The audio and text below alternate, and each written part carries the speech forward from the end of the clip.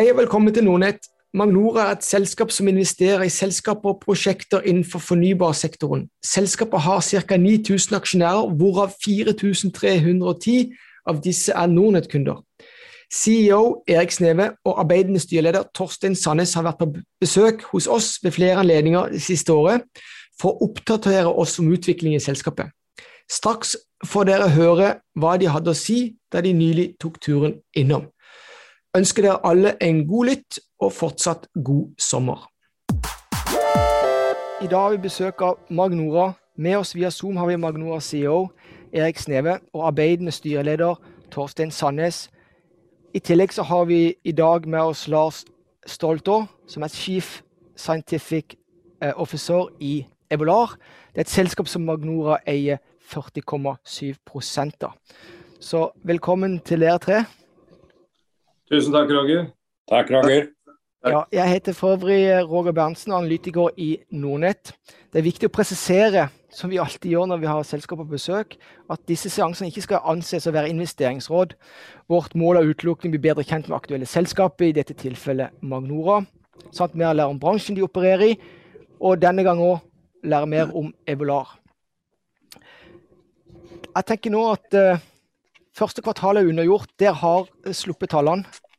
I utgangspunktet så var det jo et veldig aktivt kvartal i Q1, og du har lyst til å dvele med noen av disse punktene i innledningen.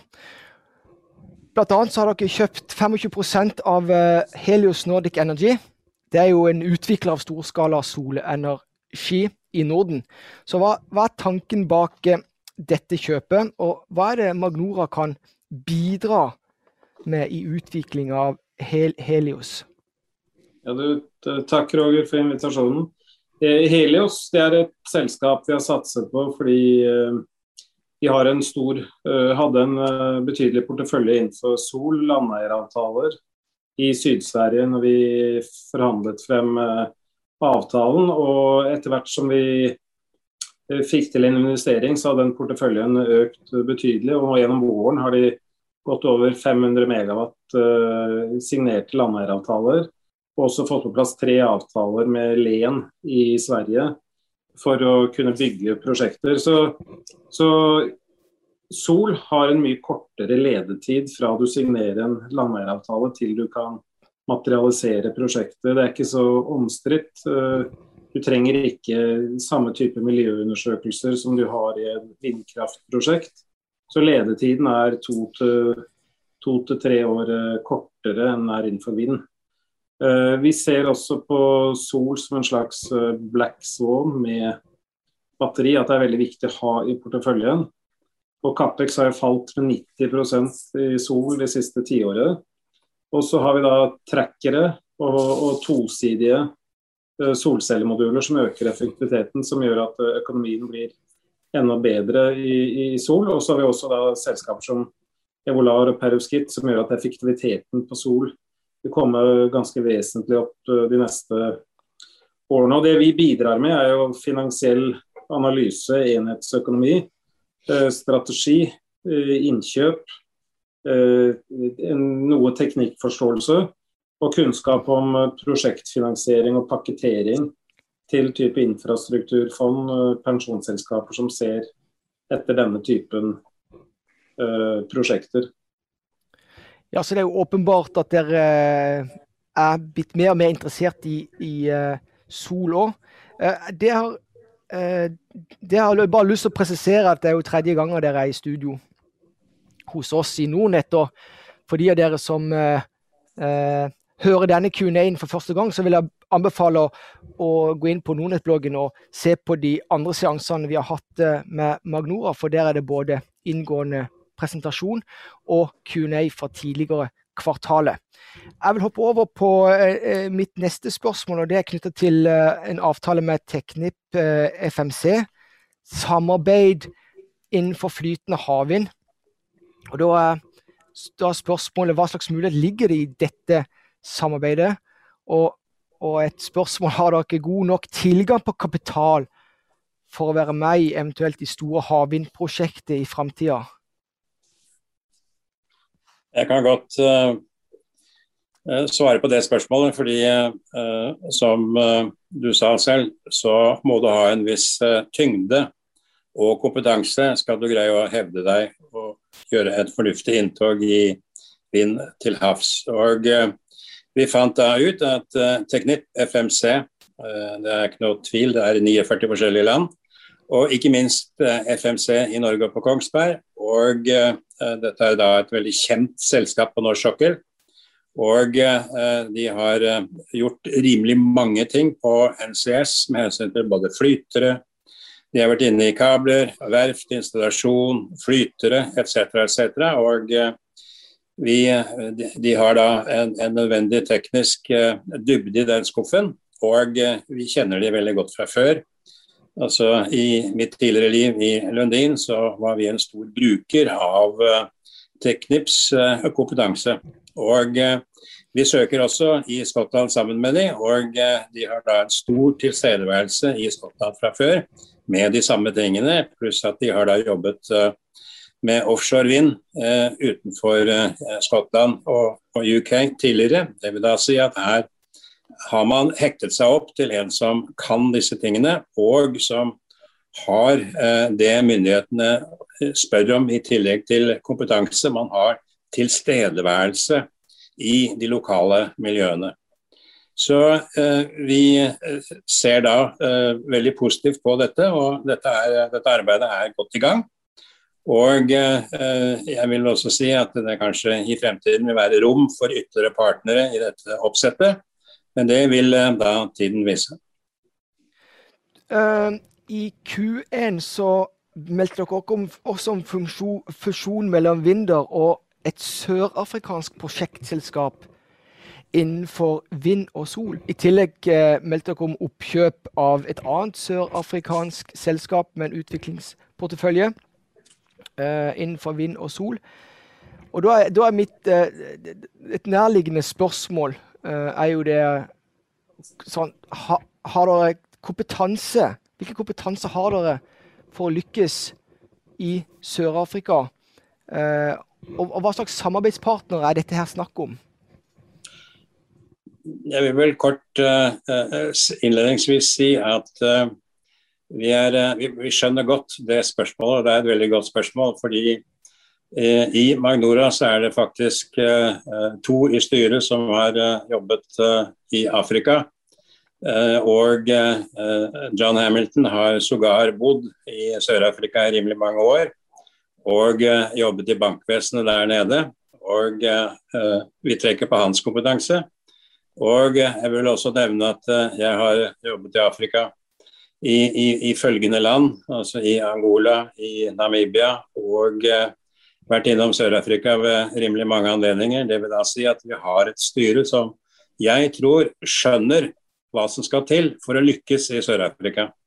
Og jeg vil også legge til at Sør-Afrika er vel kanskje det enkleste landet i Afrika å operere i. Det er på mange måter ikke noe mer vanskelig enn det er å operere i Norge. Ja, det er langt unna.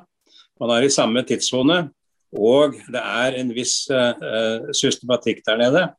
Og du har jo Eskom, som er det lokale Statkraft, som har store problemer. Det vil da si at hvis du setter sammen enten PV eller vind, og for å si det sånn, det blåser like mye der nede som det gjør i Norge, så akkurat det er ikke problemet, men du må finne, uansett hvor du er i Afrika, så må du finne et oppsett i det landet med lokale som man stoler på, og som kjører dette sammen med deg, og gjør dette fra dag til dag der nede. Og jeg tror vi har den nødvendige forståelsen til det.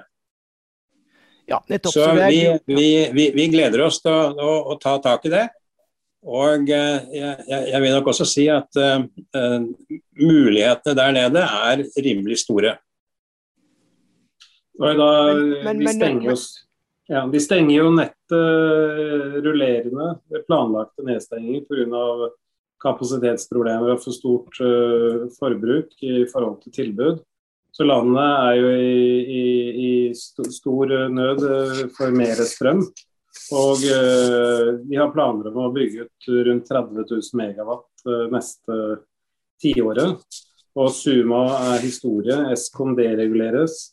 Så det veldig gode muligheter for selskap med gode prosjekter, pluss gode partnere som du inne på. Og da har John sitt nettverk i Sør-Afrika vist seg veldig godt. Både i forhold til meglerhus, i forhold til banker, i forhold til juridiske rådgivere og konsulenter man kan stole på. Nettopp, men sånn som jeg forstår det, så dere inne i en tidlig fase, eller markedet i Sør-Afrika også inne i en tidlig fase. Det mye som kommer til å skje der de neste 10 årene. Definitivt. Og det også litt det vanskelig egentlig å forstå når man sitter her i Norge, liksom størrelsen på det markedet der nede.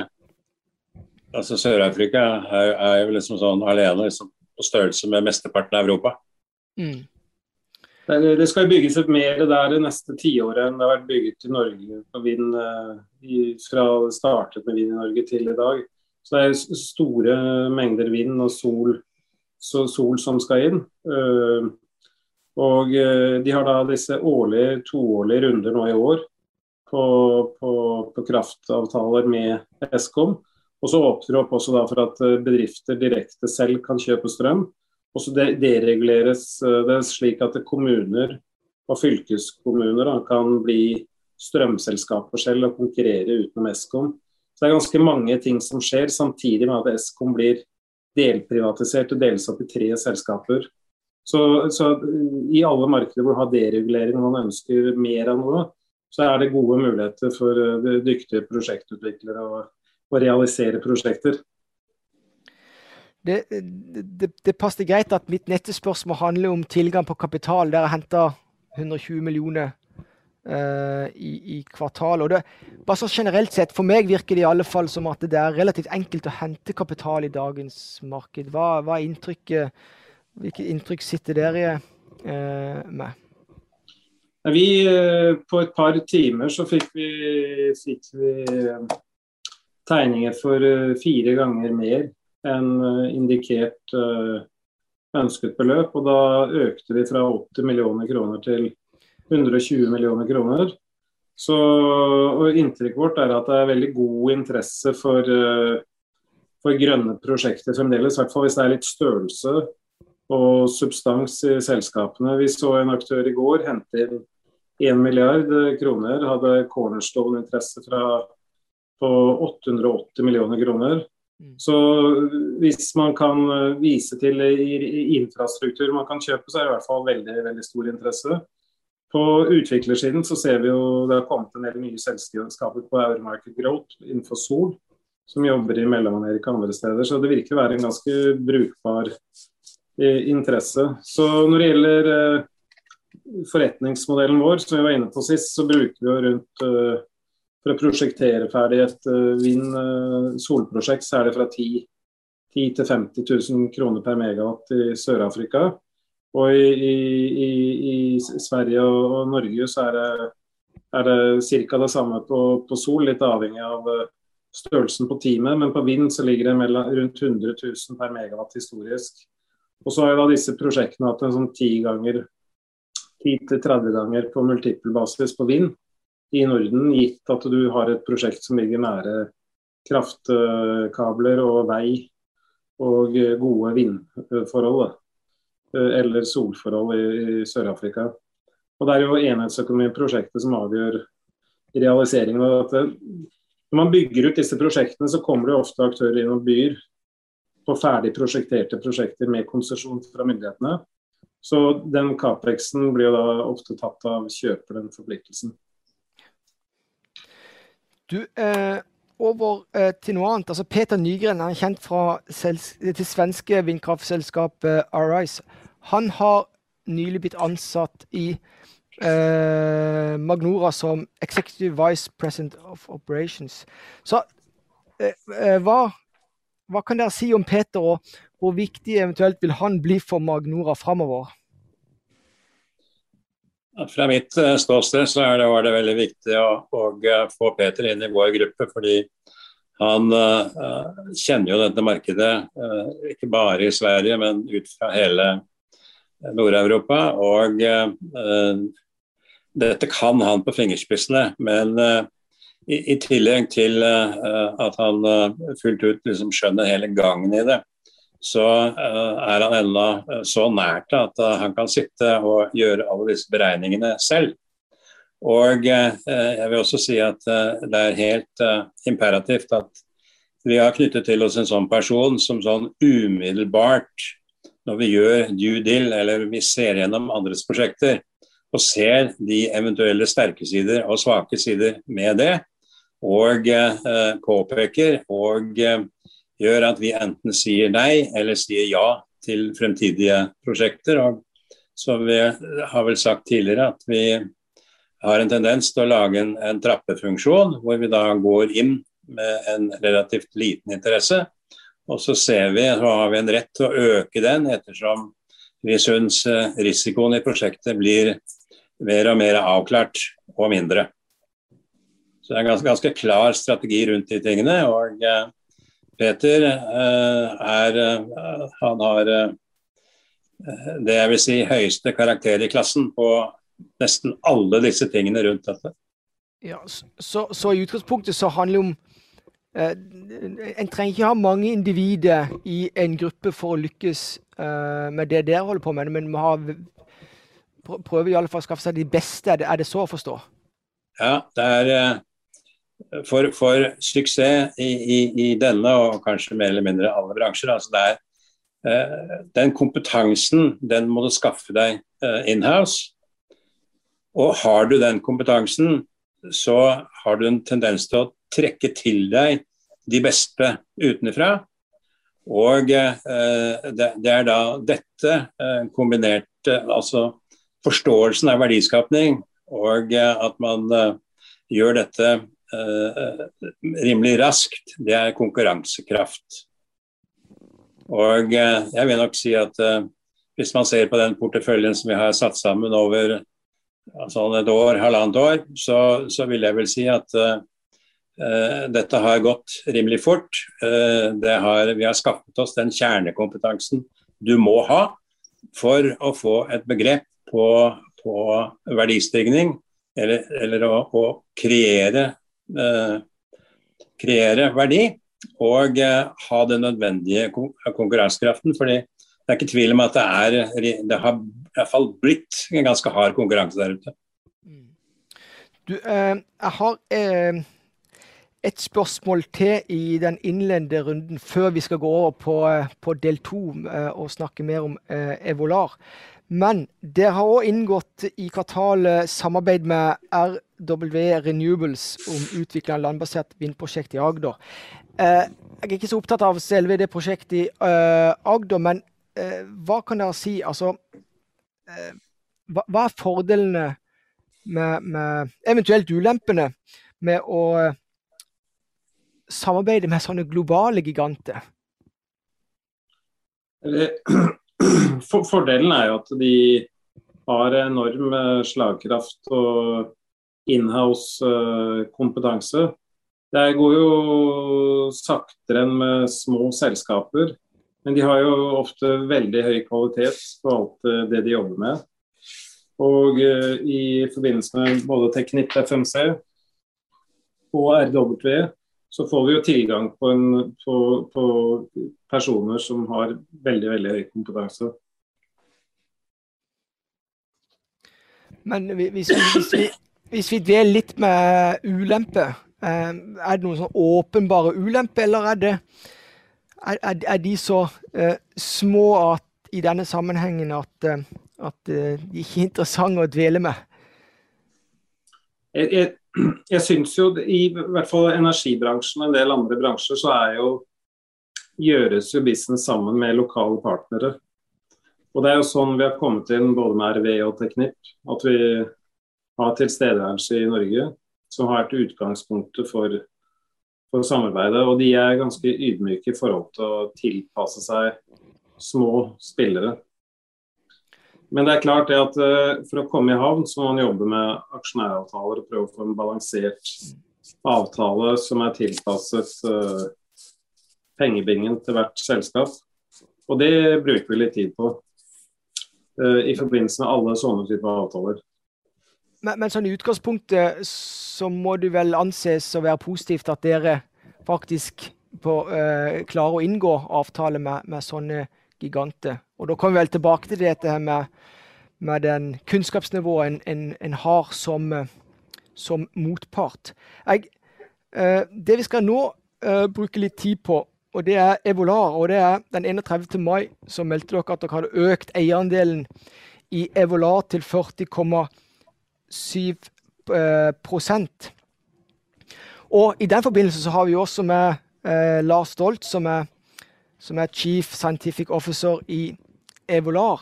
Så hvis du Erik, bare kan ta en kjapp gjennomgang av Evolar før vi går videre. Det skal jeg gjøre.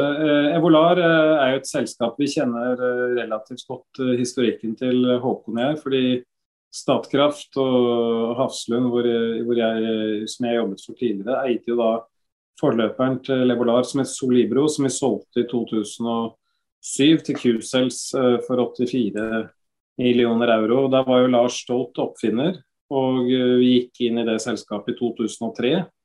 Og hadde en utrolig industrialiseringsreise med Lars i den forbindelse. I ettertid så har jo da de hatt en rekke verdensrekorder innenfor tynnfilmteknologien SIGS, som tynnfilm solceller på glass. I tillegg så har de jobbet med SIGS og perovskitt, og hatt 23,7% selveffektivitet.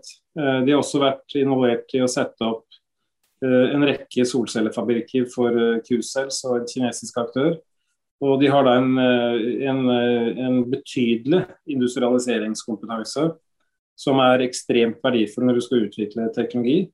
I tillegg så har de jo en in-house plattform som vi bidro med i fjor, å kjøpe ut fra tidligere eier i en restruktureringsprosess. Og så har da Evolar teamet da puttet inn egne penger i dette før de kom til oss, og dette noe de virkelig har tro på. Tradisjonelle solceller har jo stagnert i ytelse de 10 siste årene. Det finnes jo solceller som yter bedre, men de koster vesentlig mye mer. Så dette med perovskitt, som et ganske alminnelig grunnstoff, lages nå syntetisk og fungerer veldig godt, og det har vært forsket på dette i litt over 10 år nå, og Evolar mener de da har den riktige kompetansen for å kunne industrialisere dette. Vi har da 40,7% eierandel som du var inne på. Vi hadde en styrebehandling forrige uke av den opprinnelige businessplanen og milepælene, og Evolar-teamet har innfridd alle milepæler som vi satte opp i fjor. Det her svensker på sitt aller beste. De leverer absolutt på svensk ingeniørvis, og vi har det veldig, veldig moro og gøy med alle styremøter. Vi har styremøter hver 3.-4. uke og følger opp selskapet. De har også utarbeidet sin første full-size prototyper, og dere ser bildet av det, av en sånn prototype celler basert på perovskitt til høyre på bildet der, dette brune glasset. Hvis du er vennlig å dra på neste slide, så skal jeg bare dra litt gjennom modellen for Evolar. Så selve forretningsideen jo at de har jo da jobbet tidligere med verdikjeden både før og etter dette med perovskitten i produksjonslinjen. Men det de har veldig fokus på nå da dette deposit-systemet, hvor du fordamper perovskitt direkte på glass og får en tandem solcelle, så det som ski og binding. Dette her kan fungere på alle solceller basert på silisium. Og dette de få alternativene som finnes med høy effektivitet til en veldig lav kostnad. Så markedspotensialet enormt. Solcellemarkedet vokser helt formidabelt. Det vanskelig å estimere tallene her og nå, men jeg ser en skrivefeil her, men Evolar estimerer at salget av utstyr for å lage solceller ligger på rundt $9 milliarder i 2025. Det står 2020, men det 2025 som det riktige tallet. Og denne veksten skjer jo på bakgrunn av at Capex i forbindelse med fabrikkering av solceller har falt 90% det siste 10 året. Og fabrikkene som ble bygget når jeg var med Solibro sist, var jeg på 30, 40, 50 megawatt, men nå bygger man jo nye fabrikker på 2 gigawatt, så en 30-50 ganger større fabrikker enn man gjorde på 2000-tallet. Det Evolar har er jo da en unik utstyrspark. Jeg anbefaler å gå inn på disse videoene på Vimeo eller på Twitter, kontoen til Magnora, for å se fasilitetene. De har fasiliteter som koster rundt 150-200 millioner å gjenanskaffe. Og her kan man da forske på en lite areal, 1 gang 1 centimeter, og så teste på et stort areal etterpå. Og det er helt kritisk for å få kunder og partnere interessert i denne teknikken. Så Magnora bidrar da med kapital, og kapitalen går da til lønn, husleie, litt markedsføring, materialer de bruker og patentene. Så vi har da en forretningsplan på plass, og den er fullfinansiert av Magnora i dag, og vi har penger på bok for å ta de siste opsjonene. Markedsføring, hvis man skal bygge salgsorganisasjon i USA, Kina, Japan og andre steder, så kan det hende man trenger 10-20 millioner kroner til, men det er ganske ubetydelig basert på den eksisterende forretningsplanen. Så over tid så har Evolar som mål å ta 1/3 markedsandel på perovskitteknologi som blir solgt, og de har et mål om å ha 25% selveffektivitet på en modul på mellomlang sikt, og de jobber nå kontinuerlig med å forbedre selveffektiviteten på perovskitt på glass. De er det ledende teamet i verden innenfor tynnfilm på glass allerede. De har de er helt fremme og kjent for dette internasjonalt. Lars Stolt har jobbet 40 år med tynnfilm på Universitetet i Uppsala, prototyping, fabrikasjon, og resten av teamet, Olle, som er CTO, har jobbet sammen med Lars i 20 år. De har også tett samarbeid med Universitetet i Uppsala, og Universitetet i Uppsalas nye viserektor Anders Hagfeldt har blitt rådgiver for Evolar. Han er en global kjent ekspert innenfor perovskitt, har et eget selskap som selger kjemi til perovskittindustrien. Så Uppsala er et viktig senter i den globale perovskittforskningen.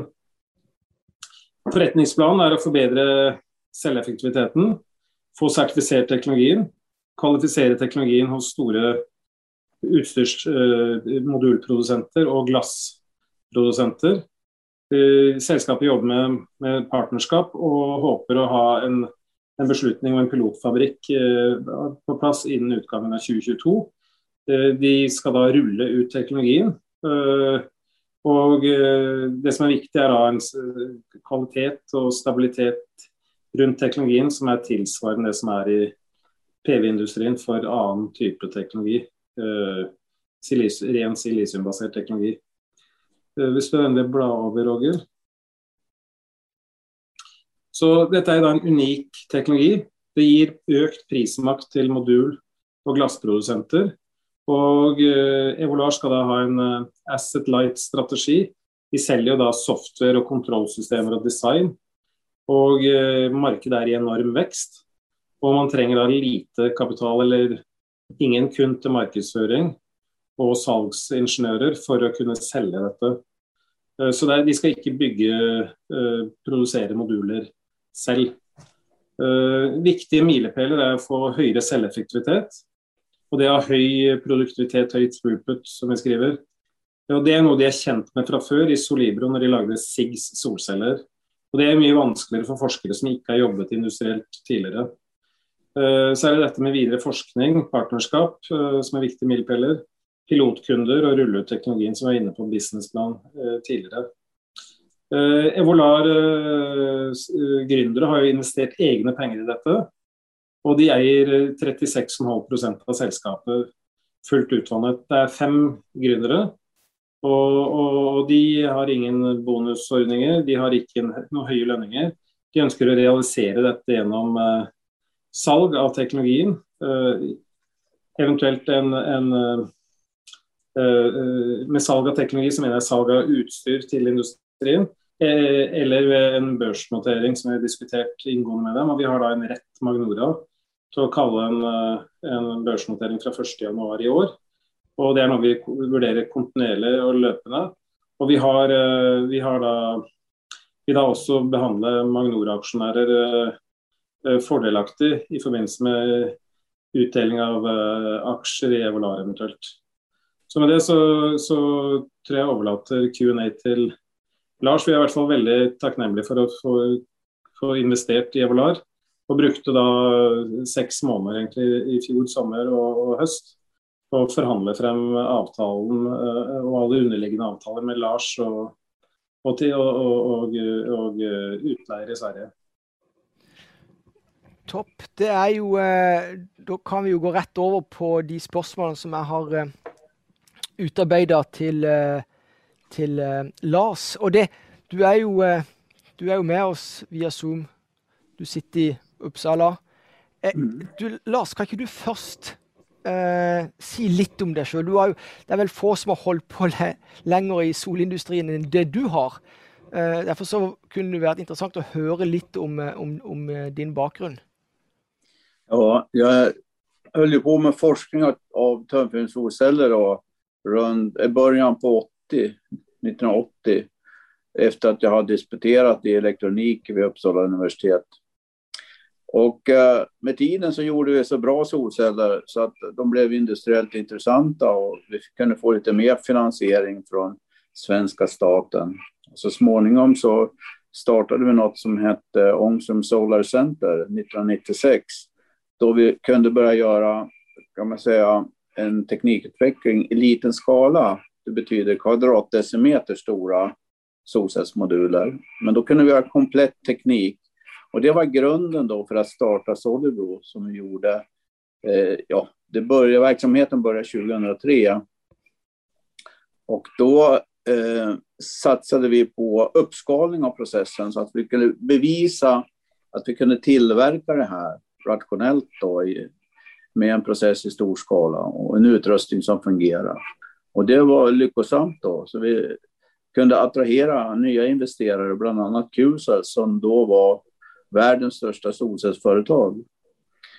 Och de satsade på oss och byggde en pilotfabrik, eller vi kallar det för Blueprint Fab, Prototype Fab. Och det byggdes i Tyskland nära QCells andra site. Och det fungerade och så byggdes det vidare, fabrik nummer 2. Och sen rullade det på, men QCells fick så småningom problem och då köptes Solibro av ett kinesiskt bolag som jag jobbar för. Men under den här tiden så har jag var CTO under hela Solibro-tiden och vi utvecklade metodik att snabbt och effektivt förbättra solcellernas verkningsgrad och även överföra laboratorieförbättringar till produktionsutrustningen. Och det var mer unikt då än vad de flesta gjorde. Så genom att vi var så pass effektiva så blev vi ledande i verkningsgrad då, både i liten skala och stor skala. Fast vi hade hela tiden det industriella perspektivet. Och det tror jag är det synsättet som vi har nu med oss in i Evolar när vi ska industrialisera perovskittekniken. Det jeg har gjort, altså, og vi kommer jo mest sannsynlig til å høre mye om Evolar i årene som kommer, forhåpentligvis. Men det jeg har lyst til i denne runden, det å stille litt spørsmål som litt mer av generell karakter. Fra mitt ståsted er jeg alltid opptatt av hvilken beskyttelsesevne et hvert selskap har, og selvfølgelig få et best mulig bilde av markedet og konkurransesituasjonen. Så kan du, altså markedet dere adresserer jo åpenbart gigantisk og venter å vokse som Erik har sagt i betydelige årene som kommer. Så, men for å lykkes å skape aksjonærer, altså, det ikke gitt. Så spørsmålet, hvem det dere konkurrerer mot, eller venter konkurrere mot i fremtiden? Ja, alltså, vi har ju valt att satsa på, eller vår affärsidé är att sälja utrustning och process, tillverkningsutrustning och tillverkningsprocess för så kallade 4T tandemsolceller. Alltså man kombinerar med kiselsolceller av vanlig typ. Och i vårat 4T innebär att det står för fyrterminal. Det innebär att perovskitsolcellen arbetar oberoende av kiselceller. På så vis kan man välja den bästa tänkbara perovskiten. Och det tror vi är viktigt nu när perovskiter introduceras kommersiellt. Vi måste ta den bästa perovskiten. Och det är vi fri att göra i den här 4T-lösningen. Och den här affärsidén, produktionsutrustning för 4T och process, vi vet inte om något annat företag som har samma affärsidé. Så vi har ingen konkurrent egentligen i närtid. De flesta satsar på så kallad 2T-lösning. Och det innebär att man gör perovskitcellen direkt ovanpå kiselskivan. De är mer begränsad i valet av perovskit. Och det tror vi är en stor nackdel. Nu är det så att det kan ju vara så att 2T är det som kommer att slå och kommer att vara det viktiga i framtiden. Men det är inget stort steg för oss att gå från 4T till 2T. Så vi har den möjligheten kvar om man tänker framtiden. Då får vi ju betydligt större konkurrenter. Men vi fokuserar då på tillverkningsutrustningen för perovskitskiktet där vi har egen IP. Och det fokus tror jag också kommer att ge en konkurrensfördel även i en 2T-situation framåt. Ja, det betyder at du svarte i utgangspunktet på mitt oppfølgingsspørsmål også, og det er jo, er patentbeskyttelses nok, eller vil det først være avhengig av fleksibilitet og kunne utvikle teknologien gradvis, eller i et raskt tempo. Så det fikk vi jo jeg føler jeg fikk et fullgodt svar på første spørsmål. Jeg har også lyst å snakke litt mer konkret om risikofaktorer. Det er jo kanskje noe av det. Fra mitt ståsted så er det noe av det viktigste jeg leser for eksempel i en årsrapport, og hvilke risikofaktorer som investor bør være klar over, både fra et industriperspektiv, men ikke minst fra et sånn selskapsperspektiv. Så kan du dvele litt med det spørsmålet, og hva er det dere eventuelt kan gjøre for å minimere disse naturliga risikofaktorer som ligger där? Ja, perovskitsolceller är en relativt ny teknik. Ett nytt material för solceller. Det har ju visat väldigt hög verkningsgrad på laboratoriet. Men nu ska man överföra det i en verklig produkt som ska stå ut och fungera i tiotals år. Och självklart så kan man inte 100% komma runt att det kan dyka upp ett problem som vi får väldigt svårt att lösa.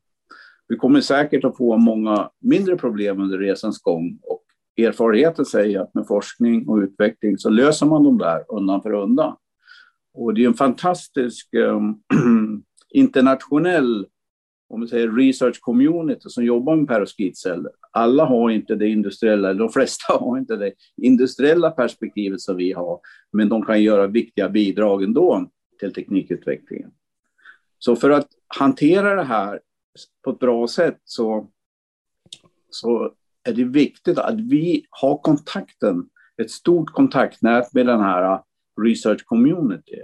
Och det har vi ju inte minst genom närheten till Uppsala universitet också väldigt lyckosamt då, att Anders Hagfeldt ville vara scientific advisor åt oss. Och han är ju specialiserad på perovskit. Och vi kommer ju från SIX-bakgrunden och håller nu på att lära oss perovskit också. Så närheten till research community och aktivt deltagande i den, det tror jag är väldigt viktigt för att snabbt kunna lösa alla problem som vi säkert kommer att få under resans gång. Du har var det nog mer du ville tillägga där? Nej, det var ju mer på det här sällskapsperspektivet. Jag funderar på den frågan lite grann, men det som man vet ju inte 100% hur lång tid det kommer att ta innan man har löst allting. Och det är väl där i tidsfaktorn, tror jag, som är den viktiga risken på. Ja, og der kom jo tilgang på kapital inn i bildet, ikke vel? Og eventuelt selvfølgelig partnerskap, eller at Magnora blitt storeier. Jeg har et par avslutningsspørsmål. Det ene jo sånn kortsiktig trigger. Det noen nyheter investoren der ute kan forvente seg i det korte bildet, eller vil det gå lang tid mellom hver nye uppdagelse i Evolar? Ja, det beror ju på vad man menar med lång och kort tid kanske, men jag ser framför mig att nästa viktiga nyhet som kommer är proof of concept för kvadratmeter stora perovskit solceller, alltså för just det här applikationen då, 4T-applikationen. Och det exakt när det kommer vill jag inte säga vad jag tror riktigt, men det är inte allt för långt bort i tiden i alla fall. Fra mitt perspektiv så jo lang horisont jo nesten evig, så dette i løpet av det neste året er det naturligt å forvente? Nej, jag tycker att vi ska komma dit i år. Ja, fortsätt. Ja, och sen den andra viktiga saken är ju kopplat till det jag sa nyss, som att man deltar och jobbar ihop med andra på olika sätt, forskning och utveckling, men även på industriell nivå. Så att vi är ju aktiva att försöka skapa ett samarbetsprojekt där vi har europeiska partners, ska jag säga. För att vi fokuserar på Europa, inte minst av att skydda tekniken då. Jag tror att det är säkrare att vara i Europa till att börja med i alla fall. Sen är ju marknaden stor i Asien, det vet vi alla.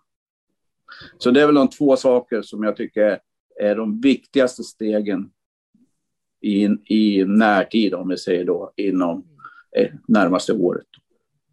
Du, helt til slutt, har du noen avsluttende kommentarer? Eller er det noe du vil tillegge helt til slutt? Hva er det som i dine øyne gjør Evolar unike? Och varför ska det lyckas? Ja, jag tror att vi är unika därför att vi har ett arbetssätt som vi har med oss ifrån Solubro som visar sig oerhört effektivt. Både på laboratorieskala. Där har vi en utrustning som vi har designat själv. Vi har inte byggt den själv, men den är designad av oss som kan göra många experiment per vecka. Och antalet experiment per vecka, det är egentligen det som bestämmer hur fort vi går framåt laboratorieskala.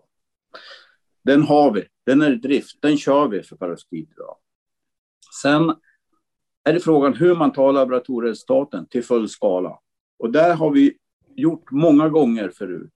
Vi har tagit det, har ökat tillverkningskapacitet, vi har ökat verkningsgrad och så vidare.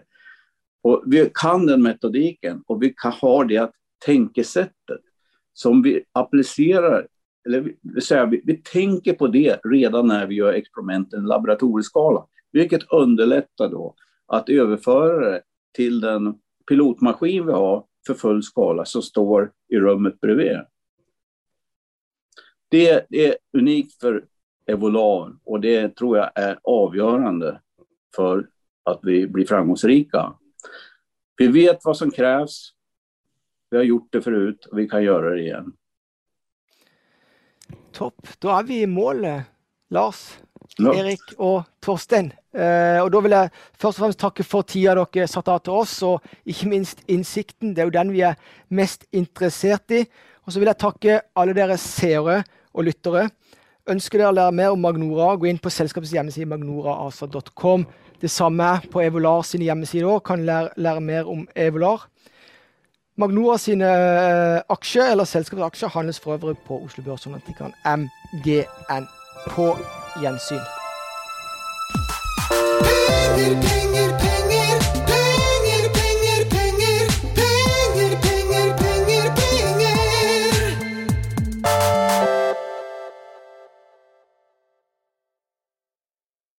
Denne podcasten skal anses som markedsføringsmateriell, og innholdet må ikke oppfattes som en investeringsanbefaling. Podcasten kun ment til inspirasjon og informasjonsformål. Nordnett tar ikke ansvar for eventuelle tap som måtte oppstå ved bruk av informasjonen i denne podcasten. Les mer på disclaimer-siden på nordnett.no.